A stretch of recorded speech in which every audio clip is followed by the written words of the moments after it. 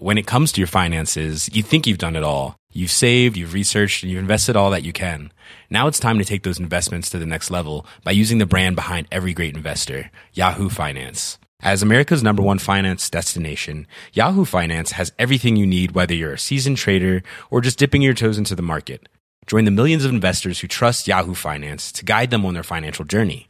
For comprehensive financial news and analysis, visit yahoofinance.com, the #1 financial destination, yahoofinance.com.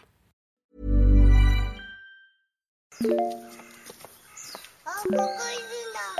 当？見えないでしょ？どこにいるのかな？全然見えないよ。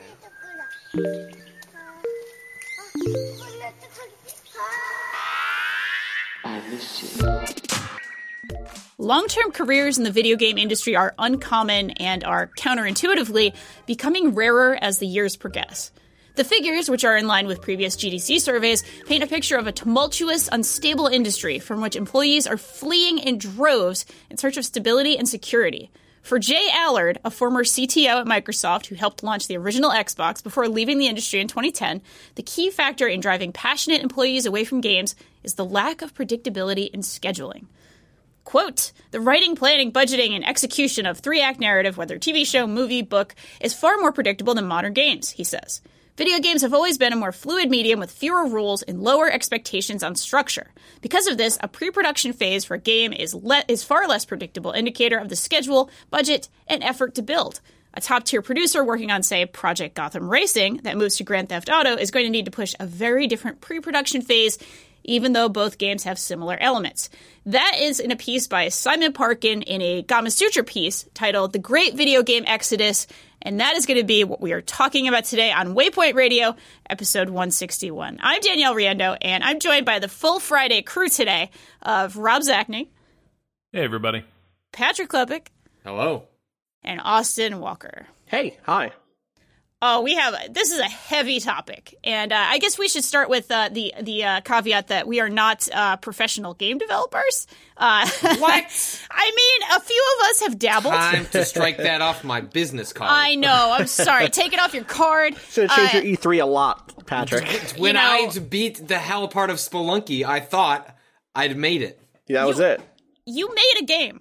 Yeah. I mean, a few of us have dabbled, of course, in little things, but, we're not people in the industry in that capacity. So, like, there's a grain of salt element to this, but I think, obviously, we've all been covering the industry long enough to hopefully have a good conversation about this.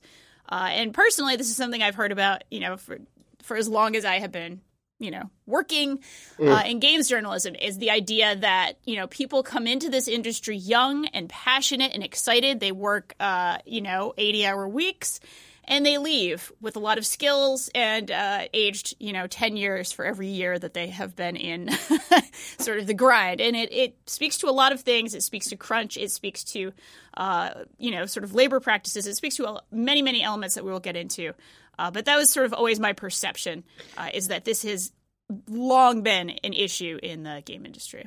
I mean, that's even in this Parkin piece, right? Like, it's a small note, but it's an important note, which is like one of the things that Simon brings up is that when you look at the GDC State of the Industry surveys that come out, what you see is we don't have a lot of people who stay in the game development scene as their career for more than like 6 years, right? I think the specific numbers given are 17% of the 30,000 attendees to the GDC worked in the industry for 7 to 10 years, and only 13% for between 11 and 15. And those numbers are not outliers. That is in line with what the State of the Industry survey shows year after year after year. And in fact, like, it hasn't gotten better. It's actually gotten worse.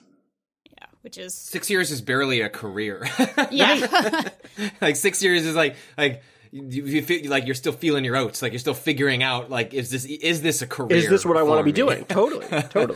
Like, what's often happening is I think people are getting in their 20s, hitting the 30s pivot and going, fuck this. And I want to go, in the story, like, there's a developer, I think it's the first one, the one who was a pianist who wanted to get into sound production, and then they went and learned how to be learned how to be an accountant, which is just like the fun, like, I mean, more power to him. He probably made the right move, but like just the funniest sort of like, I'm going to go from like young composer to working on games, and it's amazing. And actually, I'm going to go and I'm going to become an accountant. It's just like, like, it's such a stunning indictment of like the video game industry, and it's like current, the way it treats its workers, the way it's like reflects like all sorts of like, problems with capitalism, and it is not unique to video games, but I think video games are unique in some regards, even if this sort of thing, it probably happens in all sorts of other industries that aren't even necessarily exclusive to like tech and media. I just think there is a reason we hear about it, like the drum beaten more often in video games. I believe it's, it's just a more pronounced problem in video games. Yeah. My suspicion that like the reason this jumps out at you a bit more in video games, or it seems to jump out at people a little bit more in video games, is because the expectations and the motivations that bring people to the game industry are higher than I think a lot of the expectations bring to jobs outside creative fields, where you encounter a lot of this kind of exploitation and abuse. Like, working at a shitty small business, you kind of expect to get screwed there. Yeah. And it's annoying, and it's terrible when it happens. It's a miserable experience being exploited in that way. But at the same time, you don't feel like you've been sold a bill of goods quite the same way, I think. Whereas the game industry, it is so nakedly like stripping your passion for parts, as it were, that I think it does sort of make more of an impression the degree to which the industry does not hold up its end of the bargain between company and the employee. Yeah. I can say personally, I've met a lot of young people who really want to make video games. That is a thing that happens. I taught some sort of very early, very low-level game design classes. I still do at a college in Boston. And there's a whole lot of people who are real excited to go into games. And there's a sort of a bargaining that has to happen between reality and sort of the dreams of the young. That is really heartbreaking sometimes to kind of deal with and to kind of see and talk about. And a lot of folks will do the thing where it's like, oh, you know what? Obviously, AAA is not for me. They'll hear some horror stories. They'll hear about, the kinds of things that we've been hearing about since EA Spouse, which was a while ago now. It was, 12 years ago, something like that, 10 years ago. And still is a problem and still is an issue. And we've had some pieces about crunch as a practice, which is a part of this, as well as alluded to in the piece, or spoken about in the piece pretty honestly, about how many positions are now contract positions as opposed to sort of stable, full-time, benefited positions now at large studios. And now students often will say, well, I'll go indie. And that sure doesn't seem to be a great answer either, unless you're independently wealthy. So, yeah. So there is sort of a lot here. I do want to talk a little bit about that contract issue that seems to be a huge part of this piece. And the piece does start with a whole story about, as Patrick said, Frank D'Angelo, a guy who was a musician. Who went in to Volition. He started as an intern at Volition, and he worked there on the sound design team. He worked his way up, and then sort of encountered some changes in the industry. It does sound like this is more of an issue now than it was even in the past, where, something that may have been a full-time position 10 years ago, 20 years ago, is now, that's a 12-month contract. And maybe you'll get benefits, maybe you won't. And people have to then, to accommodate that, move from studio to studio, go all over the country, go all over the world. Honestly, that's more often it's hey, do you want to go work in this city? Wherever it is, even if there's a language barrier. And people have to uproot their families. They have to uproot their entire lives just to kind of stay employed full time, which is, man, that is intense. Well, and I think the move towards contract labor is one of those things that underscores the lack of any sort of guild or union system for those sorts of freelance workers, right? We read a story recently from Dante Douglas about the kind of where do unions fit in with small scale and contract workers in the industry. We kind of all can imagine what a union might do for people at a mega, giant corporation like Ubisoft with 17 studios studios and, where 700 people are working on a game. You can imagine pretty easily what a QA department in a company that size would gain from being unionized. It's harder to imagine sometimes like, okay, well, what's that mean for a 4-person team or a 5-person team or for the solo contractor? And one of the places to look for something like that is at the Hollywood models of the Writers Guild, the Actors Guild, the Screenwriters Guild, all of the different guilds, the Directors Guild, which set certain standards for guild associated projects. And there's nothing like that in gaming, which means that a lot of the standardization that you can count on as a freelancer or a contractor, or someone who's jumping from job to job is not available for you in the games industry. And unlike an industry like, and this is one of the things that Parkin brings up, like the tech world where a programmer could hop from, startup to startup to startup, collecting hundreds of thousands of dollars a year, that just doesn't happen either. So it's like the worst of both worlds. It's neither the standardization of a guild system where, yes, you might bat your head against some of the inflexibility of that system, but everyone is going to be working at rates that are kind of negotiated and are arrived at collectively. And it's also not the libertarian dream world, the so-called libertarian dream world, of Silicon Valley, where the extra money you would be getting makes up for the lack of that, or for the instability and for the down periods. Like, the games industry attracts people who are passionate about video games and who are willing to take lower incomes because of that.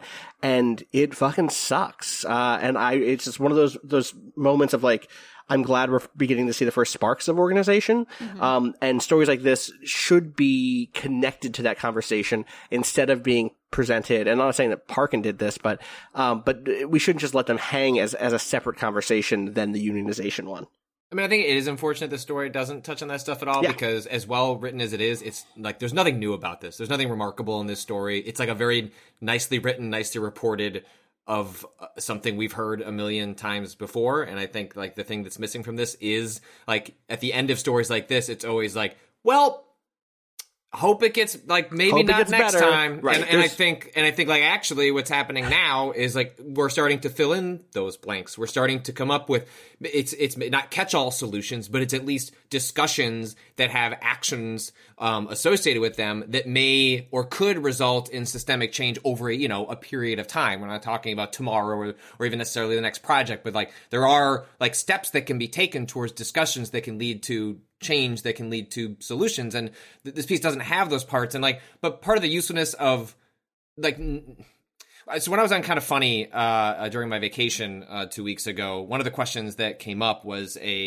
someone asking, basically, if I was to take their long question and put it out to one line, it was like, well, if their job is so bad, why don't they just go find another one? Right. Which is like rooted in, like, it's easy to laugh at, but my guess is like, for a lot of people, like that, this is rooted in like it's a passion. Oh, you like making video games. Like, oh, why would you work for a crappy game developer? So I couldn't help but laugh at like someone posing that question, like completely straight faced and seriously. But I think like you actually have to look at that and go, oh, like rather than mocking that's probably reflects like a not a willful ignorance. It's just sort of an ignorance of how like this stuff works, because the kinds of people who know this is actually how the game industry operates are like people like, ourselves, or people reading Gama Sutra. Like it's not the average like person who loves video games. And if they wanted to know, like maybe wants to know more, but doesn't know where to get that. And it's something the video game industry doesn't talk about. So it's like the fact that like someone could still ask that question in 2018 reflects both why this kinds of story needs to keep being told, even if it's repetitive, even if it's the same story we've heard over and over, but more well written.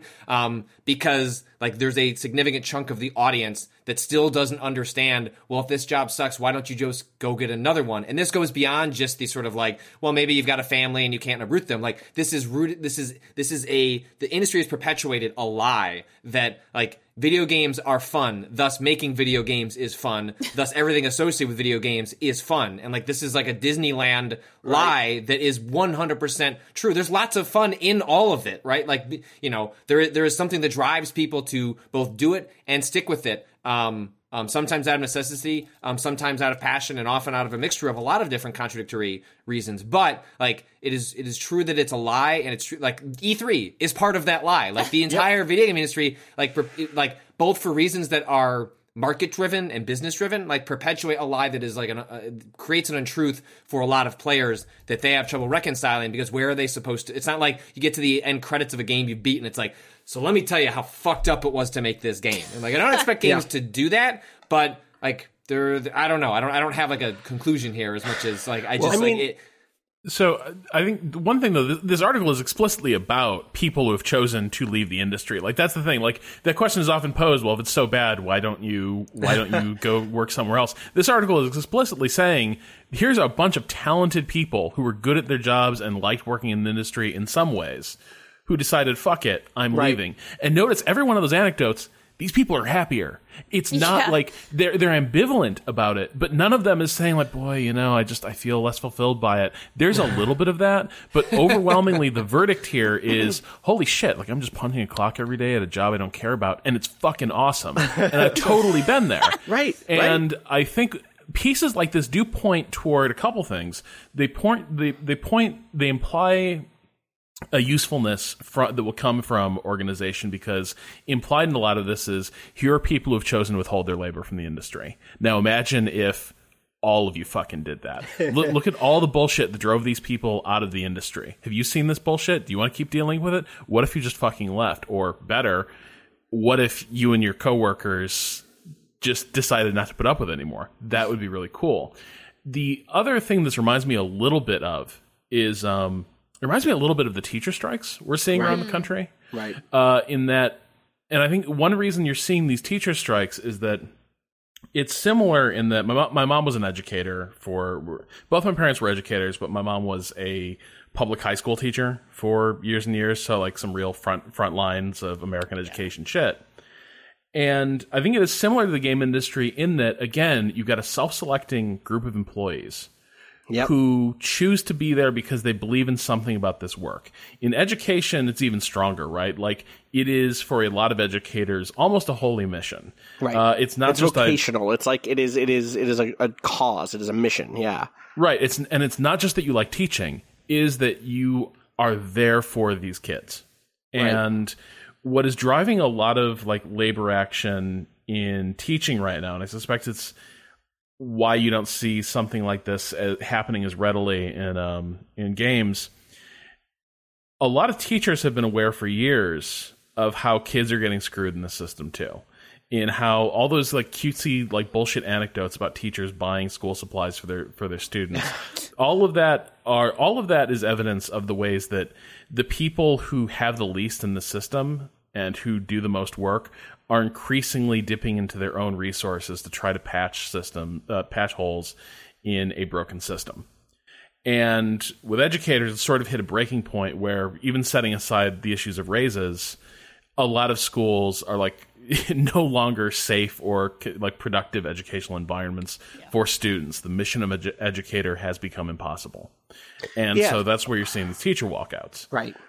Games, the stakes are, they're like, there's no way that you can make the stakes are not the same, right? It's not as altruistic as what motivates a teacher, but you do have some of the same elements of you are dealing with inept management at a lot of different companies, a lot of exploitative and abusive workplace practices and incompetence, and you have a workforce that has chosen to be there and for a lot of reasons will resist acknowledging just how hot the water has gotten.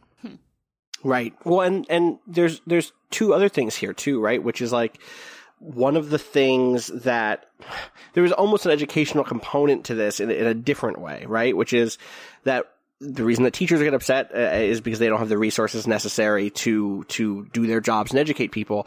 One of the things that's being taken from the industry is the people who would be good at mentoring, the people who, if their presence was felt and their presence was maintained, could help shape the industry in the long run. But they're burning out and being pushed out, and sometimes by nepotism, as Parkin, Parkin doesn't argue it, but someone in the story does, and losing that, like the kind of like elder statesperson positions, like not having people who've been in this industry for 15, 20 years, sometimes even 10 to 15 years, is a real problem, because those are the people who end up having the perspective. Like, I'm a big proponent of thinking that you need people in all of these spaces who both have a great deal of experience and people who are incredibly fresh and new, right? It's why I love working with young writers. It's why I like working with writers who I used to read. Do you know what I mean? Like, there is a degree to which both of those perspectives produce something new and valuable. And when the amount of people who are coming up in status and sticking around inside of the games industry are so few, it produces this feeling of churn, and it doubles down, it spirals. It's an exponential problem, because one of the things you do when you are in a bad place, when you are mentally exhausted, when you are physically stretched, when you don't know what to do, you turn to mentors. You turn to someone who's been through it already.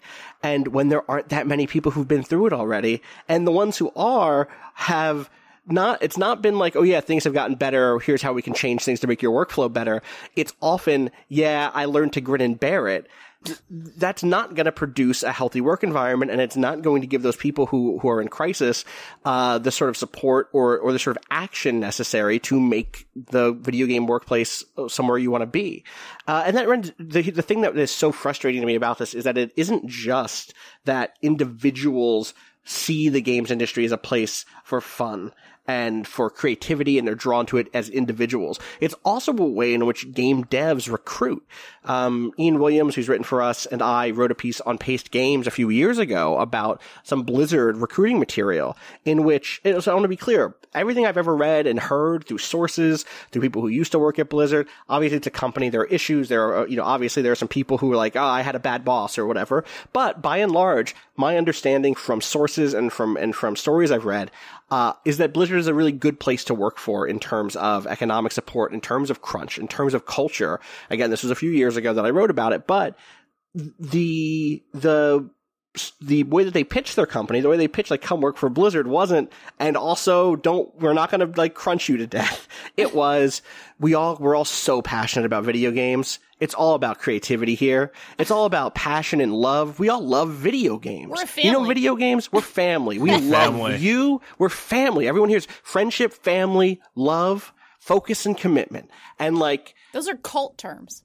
It's fucked because if what they're in a position to do is say, we're going to pay you well, and here are what your benefits are going to be like, and we're going to make sure that, we believe in work-life balance. That's not even that, like, pull the curtain back. Do you know what I mean? Like, we believe in work-life balance at Blizzard. We think everyone should live a healthy life and also get to follow their dreams and build video games. Those two things for Blizzard are a value. And again, I haven't looked at their recruiting material this year. If it's in there, awesome. But they should be making that pitch. Companies that do this should be making it something they're beating their fucking chests about, because one, it should attract better talent, and two, it's good for the industry to make those things values that you should be proud of. And so it's one of those things that if you're at a company that does do this well, please, like, be loud about it. Be clear that this is the thing that separates you from your competition.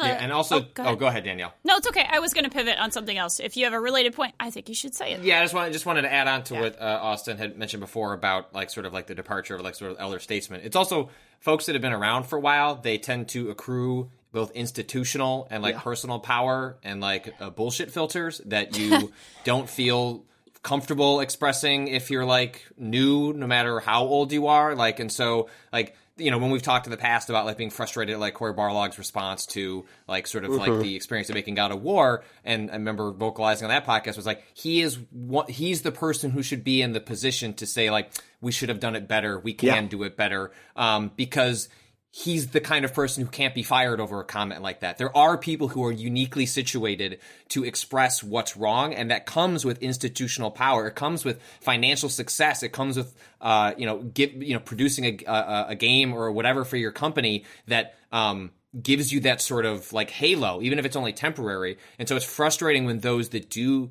have that power and experience don't use it, and when we lose people who are able to accrue that stuff because they get their bullshit filter tells them, I gotta leave, I can't do this anymore. and this is, certainly true in like games media. Like there's a reason like most of them are like 20 somethings, because the 30 somethings go into PR or producing roles and say, like I'm not doing this anymore. I still haven't taken the hint apparently. And it's just like when you lose those people, it's not just the mentoring. It's that like those people are in a position to protect the people below them in a way that those who are getting started and are young and don't understand or are willing to put up with things because they're excited and new. Like we lose a lot when they leave that goes beyond just being able to tell someone like, oh, here's how you should deal with it. Like those are the sorts of people that should be in those positions of power. And when they go, like the power goes with them and then shifts to management and administration, who are going to make decisions that are not necessarily in the best interests of the sort of like the lower class of developers. Yeah, absolutely. There's a gendered element here as well, and that is talked about at least a little bit in the piece here. I'll read a tiny little paragraph from the piece. It says, for women, the pressures can be still greater, as well as the challenge involved in working in a predominantly male workforce. People who work in video games, perhaps more than any other entertainment industry, are often subject to online harassment from disgruntled fans. Many women report that the harassment experienced by their male colleagues is further amplified when it's directed toward them by misogyny and sexism. And then there's a story about a woman, Kristen Koster, who was started in the late 90s in Ultima Online. She actually started at the same time as her husband and ultimately just had a really bad time and was offered, she was sort of it seems like she was a technical developer of some sort, and eventually management wanted to promote her husband, and they were like, oh, you can be on the live support team. You can basically be a customer service person. Can't be a direct report to your husband. That's what it was. And apparently she had, very much put in the same sort of hours, the same sort of effort as he did. And there was like a really clear bias there. So there's folks who write about this, certainly very, very articulately. I would encourage people to go read things that Elizabeth Sampat has written about sexism in the industry and shitty work practices that, kind of conflate. And there's, of course, always going to be the issue of women with families. And what happens with them, especially in an unstable field where there are not necessarily great protections in place for someone who has a family and maybe can't move to another country or can't do X, Y, or Z and stay employed and feed their family. So that's another aspect of this I just wanted to kind of mention because it is. Yeah. It also leads back to the thing that you were focusing on before, which is the contract stuff, right? Yes. That like one of the things we work at a company that has great leave for new parents, right? Yes. Both mothers and fathers. Anyone who's a parent gets some leave, which is got to be there for a year though. Wait, did you not get it? Did you not get yours? You don't get that. I thought we figured out how to get you yours while we figured out a wink. Wink. Wink. Oh yeah. Wink. CL, don't just keep going forward. CL, keep listening. Yeah. Danielle, edit this part out. Bleep that whole bit. All right. We figured it out. But, thankfully, right? But if you're a contract employee, right? Like, if we were all on contract, we wouldn't get those benefits. And that's the same thing with a lot of employees who work in the games industry under contract positions. It's like, okay, well, I'm going to go have a kid, so I guess I won't be around for the end of this project, and that's it. Like, we're not necessarily going to bring you back for the next project. Like, also, we took your name off the credits. Okay, thanks, bye. Yep. Yeah. That has definitely happened. Like, let's say even if they offer like a really good maternity or paternity leave, there exists outside of the games industry like an extraordinary amount of social pressure to like not take that entire time.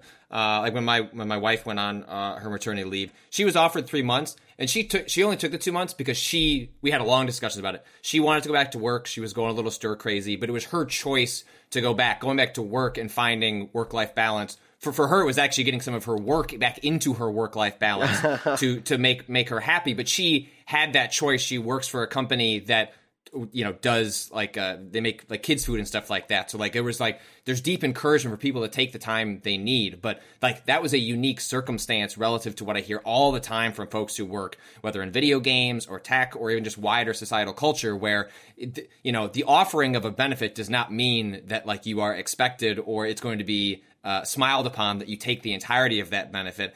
This is especially true for like fathers, which like it's relatively new for sort of like paternity leaves. But like I've heard from all sorts of women who like my wife chose to go back and she wanted to go back, but that is not usually the reason they end up like taking a like a shortened maternity leave, and if it's offered, it's because like I'm getting emails or messages about a project, and like that's kind of like people's way of saying like, yo, do you like you should come back, and like that's just not fair. That's not like a reasonable expectation for something that is like a hugely life-changing and traumatic experience for all sorts of women when they go through that. And I definitely don't think that's something the video game industry builds into, especially if you're in a game that's in the middle of like crunch or something like that. Like, you can imagine the sorts of pressures that would be on for like, what, you're like going to go away for 3 months, like when our game ships in November and like you had your kid in July. So, I mean, that's the sort of things like just not enough discussion happens about. Yeah. And like part of that Kristen Koster anecdote is she went to a team that had decent like benefits and PTO, except whenever you try to book it, they'd be like, that's a really tough time for us to do it. Right. So you could use your PTO if you just like call your boss in the morning and be like, hey, is today a good day to take off? But that's fucking useless if you're dealing with like daycare type stuff and trying to build some kind of plan. So like those benefits are kind of hollow because you've made them culturally inert within the company. You made it impossible for people to use them as they are really kind of intended to be used when you lay out those benefits packages. Something else this reminded me a little bit of, because another theme in this piece is that there's not much upward movement in the industry. Opportunities for advancement, managerial roles are actually getting scarcer, not more common, even though the industry, is growing and you think it'd be getting bigger. Making those career advances is actually getting harder. And I don't know, it reminds me of, this relates back to the contractor thing, but I can't remember if this was a Washington Post or a New York Times piece, but it was like titled something like A Tale of Two Janitors. This was a few months ago. Did either of you read it? Did anyone read it? I don't think so. Can you maybe describe the piece a little bit more and maybe? Yeah, so it was basically the story of these two women who entered the workforce like 30 years apart. One started as a janitor at like Eastman Kodak in like the 60s. And she ended her career, I think, like either in the C-suite of a major American company or like close to it. But she started like, sweeping and mopping floors. But you worked for Eastman Kodak. You were still part of that company. And like the idea was, if you were in the mailroom, you weren't going to be in the mailroom forever. If you were, janitor, you weren't going to be the janitor forever. And the case they're comparing this to is a woman of very similar circumstances who is now working for a cleaning consultancy company or something like that. But basically it's outsourced janitorial staff. Yeah. And there is no getting out of that. That leads nowhere. There's no benefits that accrue. Even though you work full-time for this contracting firm, I'm not even sure that you are a full-time employee of that contracting firm. You are a contractor. You are a contractor for the contractor in a lot of ways. And so the job just becomes this like endless treadmill that provides no avenues for advancement and no ways out. And I think that's another inherent feature to the contractor model, is that there are all these jobs that businesses have to get done to function. There is no way that you can't have janitorial crew. There is no way you can't have large like in the games industry, making AAA stuff in particular, like you need large groups of artists, creating work for assets and such. Right. You need large QA departments. But the contracting, but the way contractors are used allows you this pretense of like, oh, these people don't really work for us. They work for someone else. And because they don't work for us, obviously we would never advance them within the organization because they're not part of the team. They're not in the organization. And we don't have to provide benefits. And I think this is something you see across more and more of the economy, is that it's getting a job is not that hard. Getting a career that feels like it will actually go somewhere is becoming really fucking difficult and really scary. And I think that's the other element running through the story, is that people are looking up. Like 10 years ago, you join a team and you could tell yourself that with time, maybe you'd be, a department lead or something, a systems designer. I think if you're joining now, it sounds like a lot of people in this article are sort of looking up above them and realizing the opportunity is never going to come their way. And when the opportunity does open up, it's going to go to somebody with a personal connection.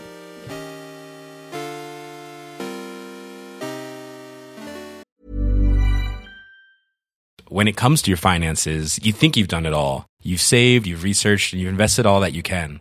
Now it's time to take those investments to the next level by using the brand behind every great investor, Yahoo Finance. As America's #1 finance destination, Yahoo Finance has everything you need, whether you're a seasoned trader or just dipping your toes into the market. Join the millions of investors who trust Yahoo Finance to guide them on their financial journey. For comprehensive financial news and analysis, visit yahoofinance.com, the #1 financial destination, yahoofinance.com.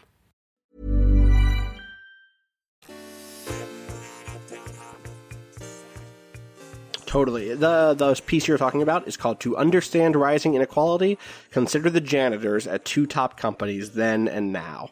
At least that's what the head is now. Probably changed since it was first posted in September. So give that a read. It seems interesting. Dude, you read about just the vision of what it was like to be like a janitor in the 50s or 60s. Utopian compared to now, because at least you could work for a major company and like get your start that way. Yeah. Sorry, Danielle, you were saying. No problem. I mean, it's really, I've watched some recent like organizing in the 50s. Like, your union is great. Like, if you worked in a factory, I've watched some recent things lately that was like union kind of propaganda, but I don't mean that in a negative sense.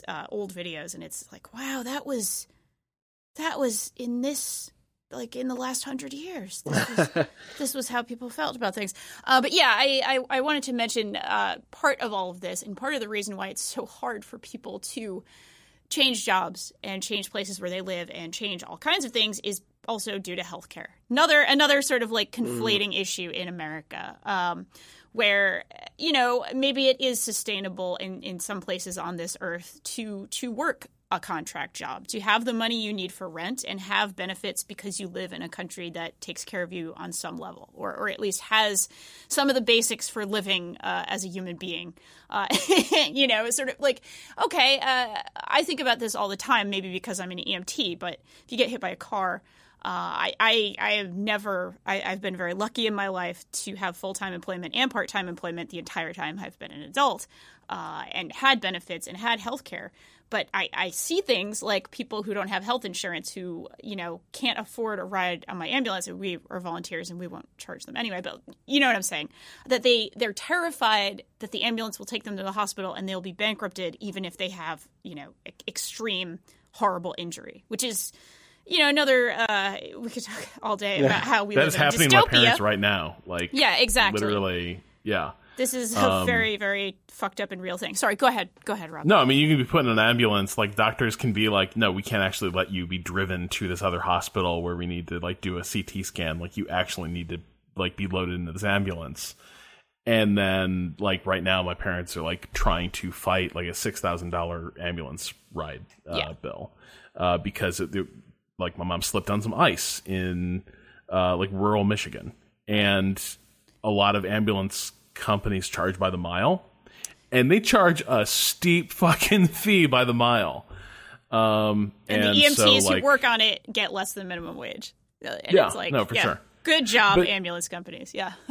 Sorry. But also, like, it would be nice if we had, at the very least, if we're going to move into this sort of everyone is a contractor hell, some sort of, like, large scale, like, carried benefits expectation and structure, like the guilds have in Hollywood, would, I think, ameliorate a lot of this, at least. Like if the days of people being, like, you know, lifetime employees of a company, of, you know, putting in your 20 or 30 and getting your pension, if those days are gone for good, at least maybe we can move into this model where, like, you accrue benefits as a contractor that are yours, and they're not dependent on you being part of any one company because you're part of, like, a trade or a guild.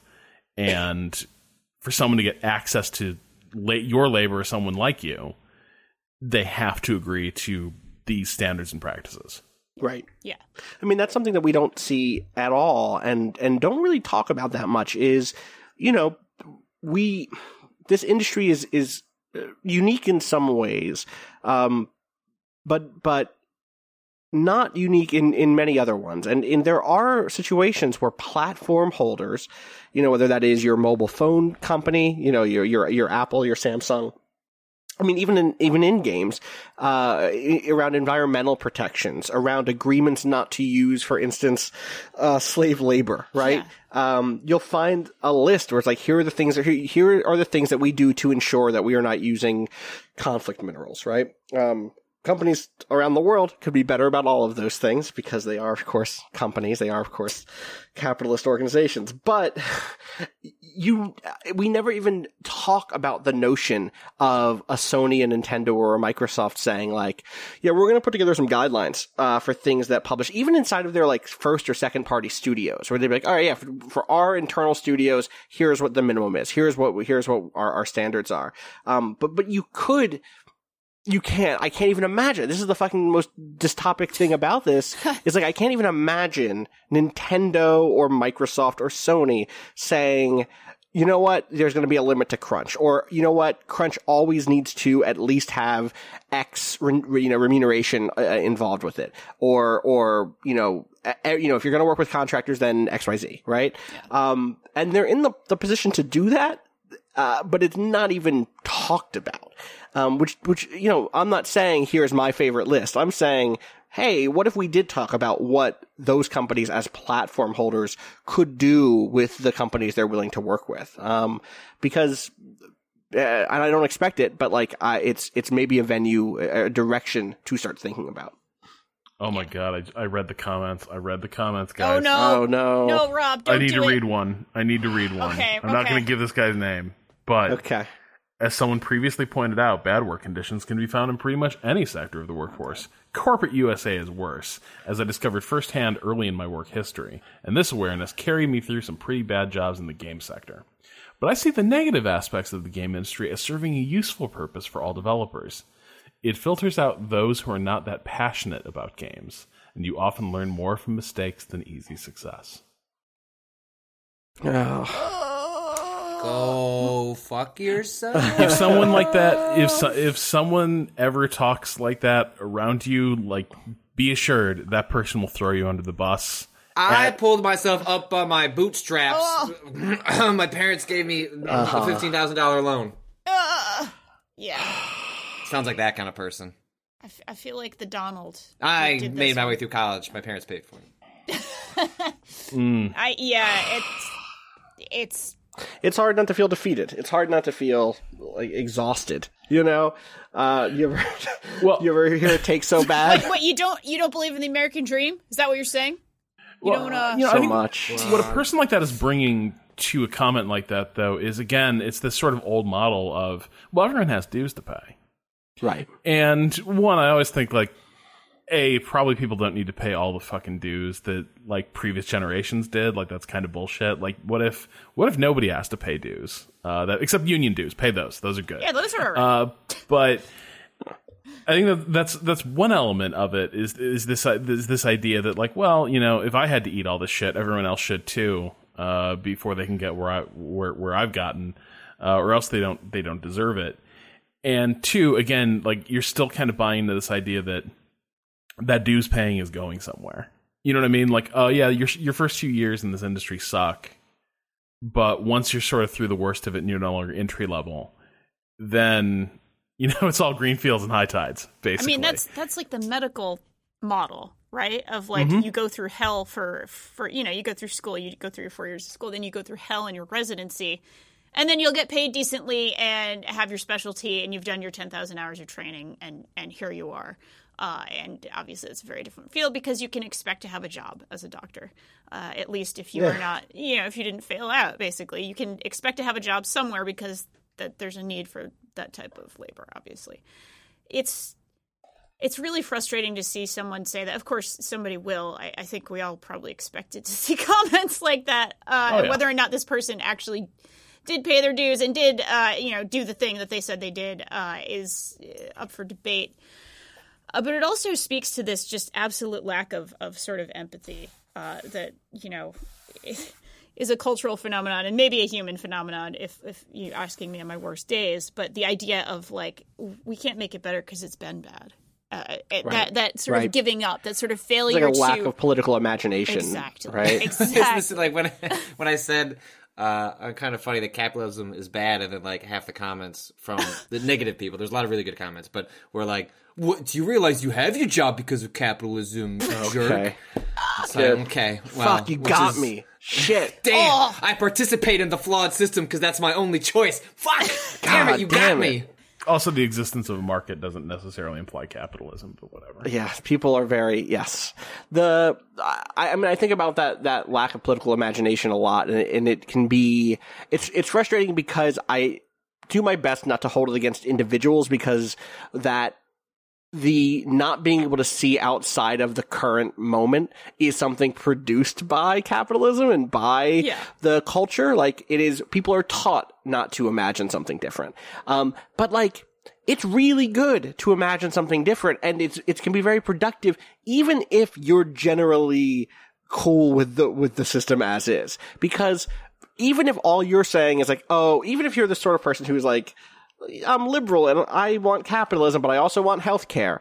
One of the easiest ways to get better, to make sure that system of healthcare is better, is to dream about how good it could possibly be, and then scale it to whatever your less imaginative, less radical vision is. Like, you move the goalpost so that you end up somewhere, somewhere, forward, a step forward, like, somewhere, yeah. And it's so frustrating to start at, well, what we got is okay, instead of always what we got could be better. We could do better than this. We could always do better than this. And we're going to push to do better. And we're going to keep pushing to do better. There isn't an end goal. There isn't a like, well, done. Like, there isn't. This stuff doesn't just take time. This stuff takes like continued effort. And vigilance. Forever. Vigilant. Forever. Like, that's not a problem that needs to be solved. That is what it is to be alive and to have a job and to be in an industry, or to be active politically. It isn't like, all right, this arrangement is as good as it's going to get now, XYZ. It's always be thinking about how we can make sure that our workplaces are safe and are equal, and are places where people are being paid fairly, and that benefits are being equally distributed, or being secured, correctly. And that's not something, it's why you need people whose job it is to do that stuff, Yes. Huh. Yeah, exactly. I had this experience. My main experience being a contractor was at my second job when I worked for 1UP, and then I went to go work for MTV News, which is MTV Multiplayer, like their blog, but I also worked for MTV News. And like, I didn't quite understand what I was getting into at the time, but and that's no fault of the people I worked with. This is just how MTV's structure worked. If you weren't like one of the primary editors, you were what they called a permalancer. Yep. Mm-hmm. And so permalancer, if people aren't familiar, I want to be really full stop. Vice uses that terminology internally also. That's a common term in media. And I'm not doing it to undercut whatever you were about to say. I'm just like full fucking transparency. It's a common thing. It's a common thing in the media industry. Yes. It's basically, so the way permalancer works is that you are technically a freelancer, which means they don't have to pay you benefits. But you have like a negotiated salary that is paid out like on a time card on a weekly basis. So you're like still filing like a time card that is like based on hours that you like are charging, but you're not a salaried employee. So that's why you get permalancer, because you're sort of like this perpetual freelancer that has a continued agreement. It's bad, but it was like, I took it at the time I was 22, and it was a really big position for me to move up to. But so also it makes you, the part of the reason it's not just to not give you benefits, it's also because like you're easy to like kind of scrub aside when things get bad. So when the 2008 financial crisis happened, and MTV was going through like their first round of cuts because of like what, the financial crisis was happening. I heard so if you lose your job as a permalancer, like you don't get any sort of severance, like it's just gone. Like the contract is just null and void, and like you don't have a job anymore. Like you have no money, like you have no health insurance, like, or whatever you're paying, you're paying for the health insurance on your own. So I guess you still have that. But all that stuff just disappears in a cloud of smoke. And fortunately, like when MTV decided internally that when the financial crisis hit and they had to start doing cutbacks, they were just going to get rid of all of their permalancers, but they weren't going to tell them in advance. And so I ended up fortunately finding out, like Steven Tosillo is a wonderful human and a boss that I have had the pleasure of working for a number of different times. Like he called me when he found out and said basically like, here's your 2-week notice. Like, you don't have to write anything, like, go find, like, other work, or at least, like, start getting a head start on stuff like that. But, like, I don't know how many people got a heads up about that. Right. I would presume lots of people did not get a heads up about that, but I basically got like a 2-week severance to try and figure it out, because my boss was like responsible and like kind enough to be like, wow, that's kind of fucked. Like, our internal policy is going to be, we're just not going to tell people. Yep. And I'm sure for lots of other people, like, they woke up on like a Monday or a Friday or whatever it was, and were just like, oh, I just don't get checks anymore. And like, that's how like contracting works. And like, that was my like experience with that. I'm been fortunate to, I've done freelance off and on when I've been laid off or left jobs, but like, that was my one and only sort of like exclusive sort of contract experience. I was there for like a year and change, and bad. Yeah. Yeah. The gig economy, not great for anyone. I mean, great for capitalists. Oh yeah. I guess great for the people who own the company that is being, the people who are being exploited, but buy someone's labor time, and then you can get it real cheap these days. So, goddamn. I think that's like, this is one reason I just don't have a ton of patience for arguments like for the benefits of these systems, because the benefits are almost always like, yeah, somebody's benefiting. I'm not blind to that. Right, but I don't have a lot of patience. It's not me. For it. Yeah. Right. It's not like, you. This idea that, well, this is part of what contributes to a dynamic economy and allows companies to take more risks. And there's an element of that. But should that risk always be borne by the worker and not the company, right? Like that's one of the really frustrating things. Like, this stuff becomes a lot less abstract when it's like January 14th and you're on the phone with a major client, and over the course of that conversation, in their roundabout way, they break the news to you that like a $12,000 contract has just disappeared. Right. $12,000 a quarter is now just up in smoke, and now you just got to plug that gap. That really like concretizes these issues. The other thing that could happen to freelancers and contract workers is that $12,000 contract becomes a $6,000 contract, and you're supposed to still do 60 or 70% of the work, which means you're doing more. Not only more for less, but you're doing more than you can comfortably go find a second gig to fill that space for. And like, that shit happens constantly, and it's infuriating. I don't know. It is a tough thing also, I think, because one of the things, like you said, Danielle, in this piece, we get to the Kristen Koster story and the gendered harassment and harassment in general, in the games industry is so fucking bad. It is so frustrating to me to see devs dogpiled because a game doesn't have a feature, or because a game has women in it, like with Battlefield 5 last week or 2 weeks ago, or because a game's ending isn't as good as you hoped it would be. Or if a woman developer prefers certain types of gameplay over another, for example. For instance. Yeah. Right. And same for journalists, right? And critics, right? We definitely have been on in front of the social media, harassment firing squad. Yeah, exactly. And it's so frustrating for the reasons outlined here, which is no one's doing this because it pays well. If we were in it for the check, we'd be somewhere else. And I mean that for people on all sides of the industry. Like, if you're good at your job working PR at Ubisoft right now, you'd be getting paid more at a different tech company, probably. And like, I know Ubisoft PR people, and they're happy there, but they love video games. They fucking love video games. And that's why they're doing it. It's not like, yes, I'm not saying they're not well compensated. I'm not saying like, pay Eric Pope more money. I guess he's Community, but you know what? Also, hey, you know what? Pay Eric Pope more money. Pay Stone Chin more money. All of our Ubisoft people out there. No, but there is a situation where it's like a lot of times those people, and often women who are in community positions or in forward-facing positions, in PR positions, and often sometimes in dev roles too, in writing positions, in programming positions. I mean, we saw this a little bit coming off of BattleTech with the pronoun stuff, and the lead designer on that game is a woman.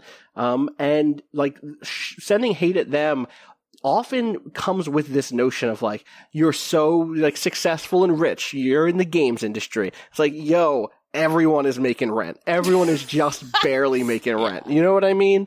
The money here with the skill sets that you have or the time you've put into it, go be an accountant, you know? Like you can go be an accountant and you'd be making way more money. So it's so frustrating to see the kind of the ongoing myth that everyone is like so comfortable inside of the games industry, and that somehow gives angry fans enough of a legitimate, reason to be shitty. Yeah. I think this podcast hopefully has made people mad. That's what I'm kind of hoping, honestly. I hope people are mad. Right? Not at us. No, God, please. Not at us. Don't shoot the messenger. We don't typically do this, but I feel like we have touched on so much about labor and so much about, issues that, again, if you are just a video game fan who maybe just listens to our podcast and isn't aware of other stuff, are there any resources that you folks can think of that are like entry level learning about fair business practices or fair, sort of learning a little bit about labor and how it works in America and what you can kind of do about it? Are there any resources that we want to actually point folks towards in this? If you had told me this was a segment, I would have gotten some together. I'm sorry. I just thought of it. If you give me heads up, if you give me some time, I can give you a list for the show notes. Yeah, we'll have something in the show notes. I'm just thinking about it as like, okay, this is making me pissed off. Hopefully it's making other people pissed off. And, here's the thing to do. Well, at least like go support like what's now I'm blanking out, the video game unionization. Game Workers Unite. Yes, Game Workers Unite. Yeah, Game Workers Unite. Like that's like those are folks that you can get in touch with. Like they have a website, they have a Twitter account. I can actually say that the Game Workers Unite resources page is really strong in terms of giving you some introductory reading on stuff from places like the Economic Policy Institute, and some stuff from SAG-AFTRA and from Ian Williams, who again has written for us. He wrote, okay, here's an easy one. Ian, if you're like super like, hey, what is a union? Ian Williams jumping off of a now famous Dan Reichert tweet, which was him saying, this is years ago now, basically, but saying like, I don't get what a union is or why there are unions. Oh, I remember that tweet. I was at Giant Bomb at the time, and I saw, an opportunity to engage. And so we had Ian Williams, who is a great writer, dig into, what unions are and why they exist and, what you get from them. That piece is called Now You're Working with Power. That's a bad headline, but I guess it's a different situation when you're writing to an audience that's just like, oh yeah, we're the Giant Bomb audience. Yeah. It's a different thing than trying to just get everyone on the internet. Anyway, it's called Now You're Working with Power, and that's a really great introduction to like, what is a union? How do unions like work, etc. Like directed specifically to an audience like you. Awesome. And Game Workers Unite resources page is just gameworkersunite.org/resources. So that's an easy one to find some good stuff. All right, cool. Now I'm just imagining like Ian explaining labor politics to Dan Reichert though. And like, so when the boss does his heel turn, the union comes running in from... That's really I did good. Search for heel, and honestly... I mean, there was a union faction in the WWE for a while. Oh, wow. Which is terrifying because of the WWE's own history with unions. It's so fucking... Yeah. You know what is a good thing? Another thing this reminds me of is, what was the thing? Kieran Gillen, when he left games writing. Sorry for the tapping. I'm trying to find this thing right now. No. I'm just laughing at... when Blank left games writing. Yep. Yep. But he was talking about basically, so it's on leaving RPS. So when he left Rock Paper Shotgun, I think to go full time as a comics writer. I was going to say he went to comics, so I don't know that like there was like jumping ship to accounting. Well, yeah. No, except that other creative industries. This is what I mean when I say like we do it for the passion. Like it. other creative industries often do have writers guilds, do have a longer history of stability. Like, obviously, if you're still freelancing, I'm not saying that things are perfect in the world of comics by any means. But those histories, those companies are, you know what, I don't want to get into it because I can think of too many ways which Marvel and DC specifically have fucked up recently. But that's not where Kieran went. So anyway, I'll let you continue, Rob. No, but so he sort of gives this parting message to other games writers, but I think it applies to a lot of people in creative fields. And he sort of says, you could even end up in cold financial terms better off than the capitalism uber alles wannabe publishers. I look at the generation of writers directly before me, and the richest one isn't the one who fell entirely in with the corporate line. It's a brilliant, insightful writer who was minority shareholder at a games company who sold for about 100 million quid. As I said, have some pride. You've got talent. You're using it in a stupid way. And when you smarten up, you'll go on to do great things. Do not listen to your bosses. They will infect and ruin your brain. They don't have your best interests in heart. Who profits from making you hate yourself? They do. The less you realize how good you are, the more they can profit from you. And they do, and they will. And I think that's that is a piece that left an impression on me. I've never quite forgotten it. And it's something I return to every time I hit a crossroads in this field, because I have met some of the brightest, most capable, and compassionate people of my life in this field.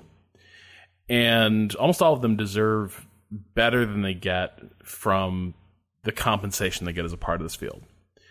And I am 100% on board with people keeping that in mind, that your value is not what you get in your shitty exploitative industry.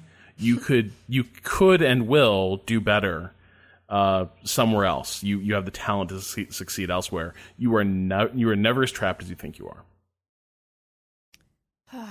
That's a good message. I like that message a lot.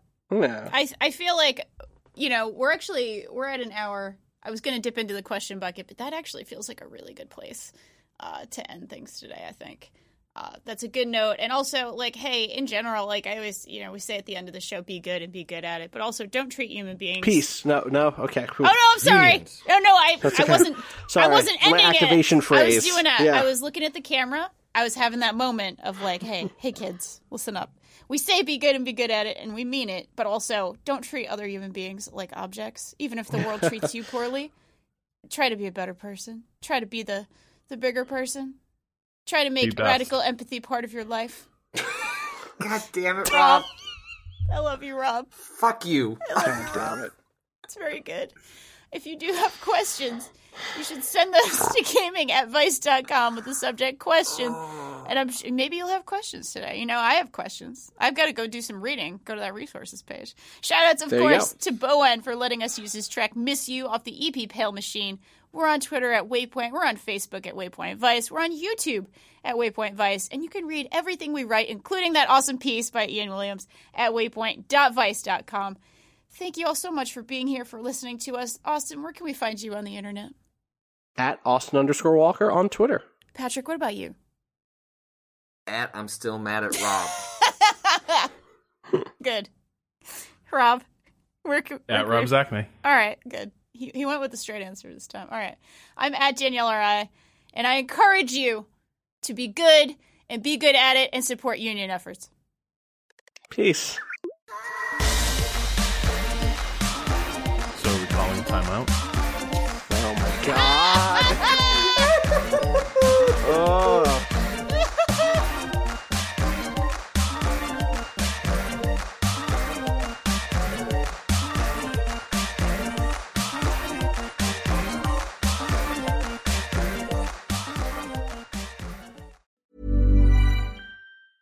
When it comes to your finances, you think you've done it all. You've saved, you've researched, and you've invested all that you can.